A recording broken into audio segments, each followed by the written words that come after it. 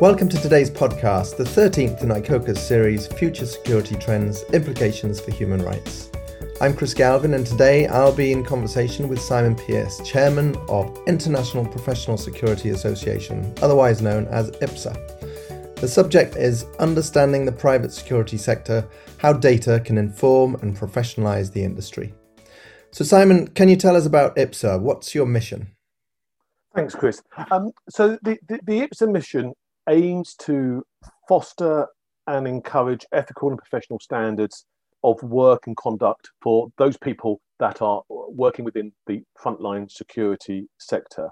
Our aim is to kind of promote the essential roles that the frontline people play to the wider industry and government departments, and to make sure that all frontline personnel are respected and encouraged to have a lifelong career in the security sector. And we want to, in conjunction with that, ensure that appropriate training programs, mentoring and support are accessible to those in the front line in order to upskill them and their teams with the evolving needs of the security industry. So one of the areas that we are really kind of focusing on is to try and have one voice for the security industry. So again, going back to our core principles of representing all frontline personnel and companies that promote diversity, inclusion, training, mentoring, and that most important, career development. Through the representation that we're trying to kind of create and support by working with those security companies and those industries that interact with security, that we can raise the professionalism and standards, and that we can then create that one voice within security. And I mean, one voice, why one voice? So there is a lot of fragmentation. There are a lot of security industries, security associations. When we're trying to liaise with government, or when we're trying to liaise with key stakeholders, we need to be kind of consistent in our approach. Now, there is a great umbrella organisation, the Security Commonwealth, that tries to bring in all the associations to have that one voice. But what we're trying to do as IPSA is to capture the front line. And we generally believe the front line are almost kind of the forgotten line, because everybody is concentrating on security management, security directors, security careers at that very high academic level. But it's the guards on the ground that are faced with the daily challenges, faced with the conditions. And I'm not too sure that we really have that much of a handle on really what they face. I mean, one of the things that we've done in IPSA is we've got a frontline chairman on our board who is responsible for chairing what we call the Frontline Forum. And we've always made it very crucial part of our journey that we as directors, we can direct and we can guide and coach, but actually it's hearing it from the front line, which is the most critical part. And so we do have a frontline security officer on our board that attends every board meeting, that kind of keeps us on the straight and narrow and keeps us real to the impacts and the events that affect them. So when I come back to the one voice, I don't think the industry at the moment has one voice, because it caters really for the management. And what we're saying is security as a whole is the front line and it's the management, but we're trying to capture the mood and the importance of the frontline personnel.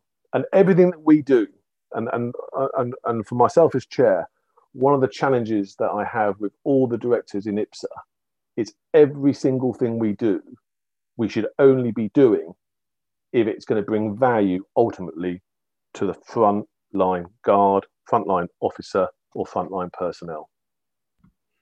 Now, you mentioned that those frontline personnel are forgotten often. Why do you think that is? And why do you think more generally the private security sector might perhaps be misunderstood in terms of what those folks on the frontline role do, what they experience in their day-to-day work?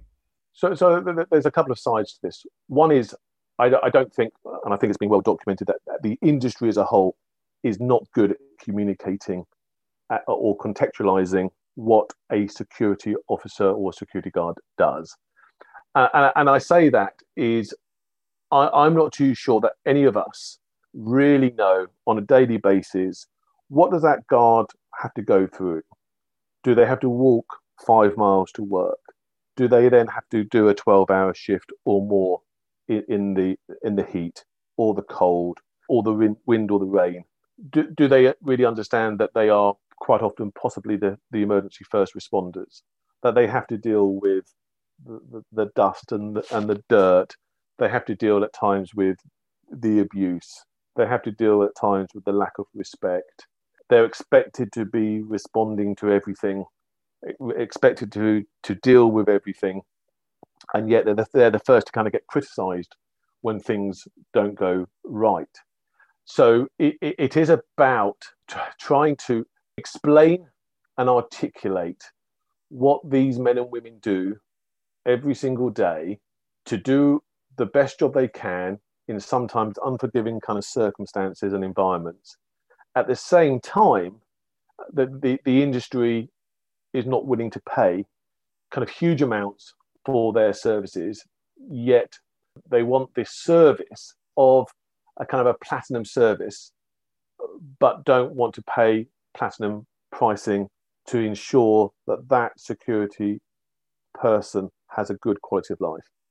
And when you say they don't want to, what we're talking about here is the clients, right? It's not the employers of the security personnel themselves. No, absolutely. And sometimes in any security contract, you have a number of stakeholders. So you will have your clients, but also our clients also sometimes governed dictated to by procurement functions and procurement teams. And so quite often we find that it's the procurement teams that have drilled down the cost to such a level that then we struggle, or the industry struggles, to provide, I guess, our clients and their colleagues with a very credible and professional service. We've got to get security out of this part where it's a game to people to try and score points to get it to the lowest price, because it's having an impact on the competency, it's having an impact on the motivation, and it's having an impact on the longevity of both the personnel and the security contracts. And what we're saying is people need to be paid a fair rate to be able to have a fair standard of living, to be able to support their family, but also for us and for them to provide credible security to ultimately our end clients on the ground. Now, one thing that we are challenged with in our work is that there is a fair amount of opacity in the sector. There's not a lot of data out there about, you've mentioned some of these issues, how much security officers are paid, for example. So what are the challenges in collecting data, and what strategy is IPSA employing to overcome this? So we've just developed an app that we've just launched in the UK three months ago, and we're in the process of getting the authorization to roll that out into the other countries. And that app, which is free for the frontline teams, enables us to capture, as part of the signing up process, through the anonymized data collection as well, people can declare kind of their rates of pay within bandings and some of the other benefits that they get or don't get. And that's going to be for the first time going to allow us to start kind of capturing the width and the breadth of the pay bandings, so that we can start coming back to what we wanted to be, this kind of one voice of the security industry, to start communicating whether it's kind of above minimum levels, below minimum levels, above kind of what is a fair rate or not. And it's the first time that we're going to be able to kind of start having this data across not just the licensed sector, but also the unlicensed sector, because in a number of countries, there is in-house teams that are not generally captured within licensable activities. So through the app, when people join up, we are capturing key data, the qualifications, if they have any, their pay bandings if they want to disclose that. And then through the app as well, we're also kind of capturing mental health moods, whether people are having a good day or a bad day, and what's causing that. Is that personal? Is that work? Is that health? And again, that's through anonymized data.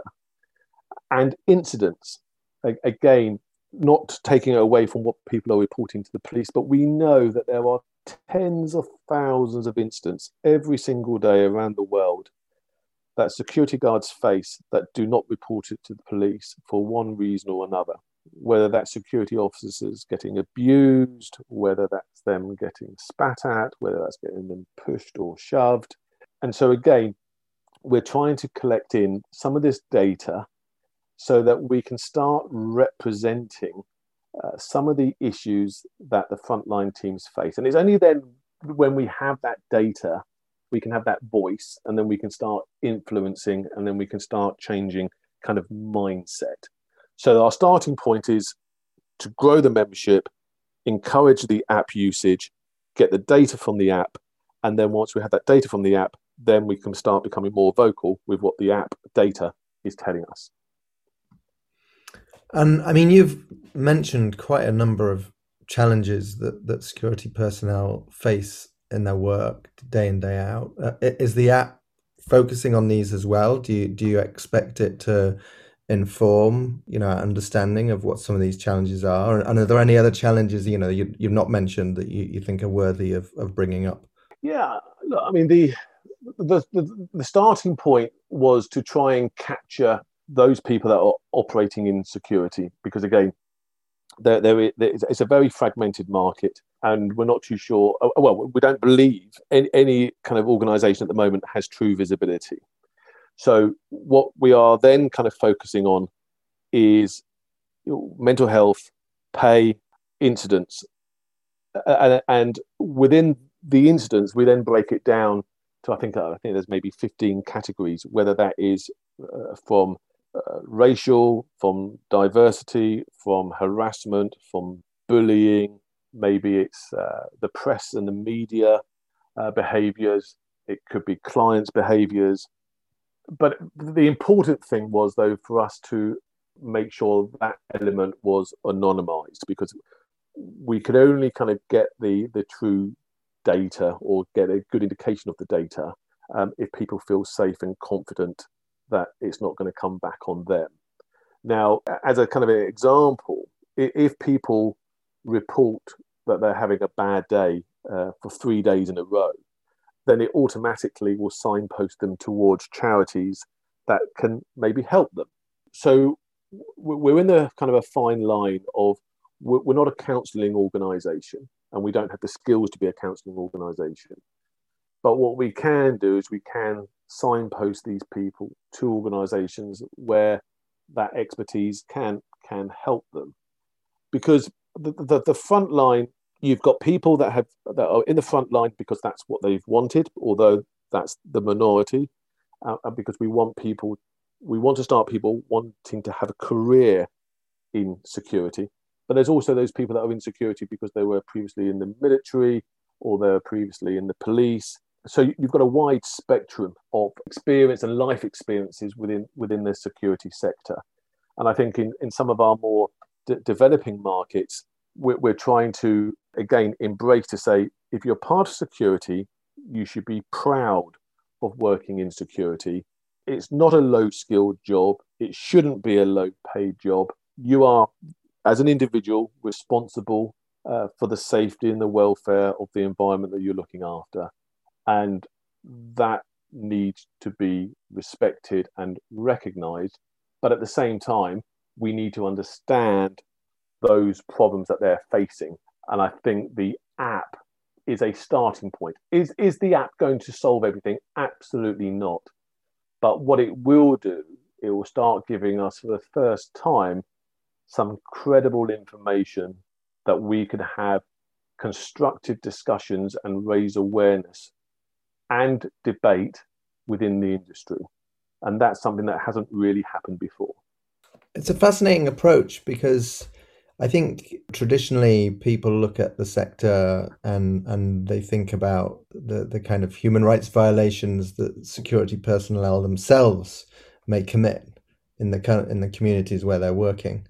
Whereas you're kind of turning the tables here and you're considering the welfare of those security personnel themselves. And I'm just thinking, especially thinking of the international context, where is the alignment perhaps between what IPSA are doing and what ICOCA are about, which is not just, the welfare of communities where private security personnel operate, but of course about the welfare of those personnel as well.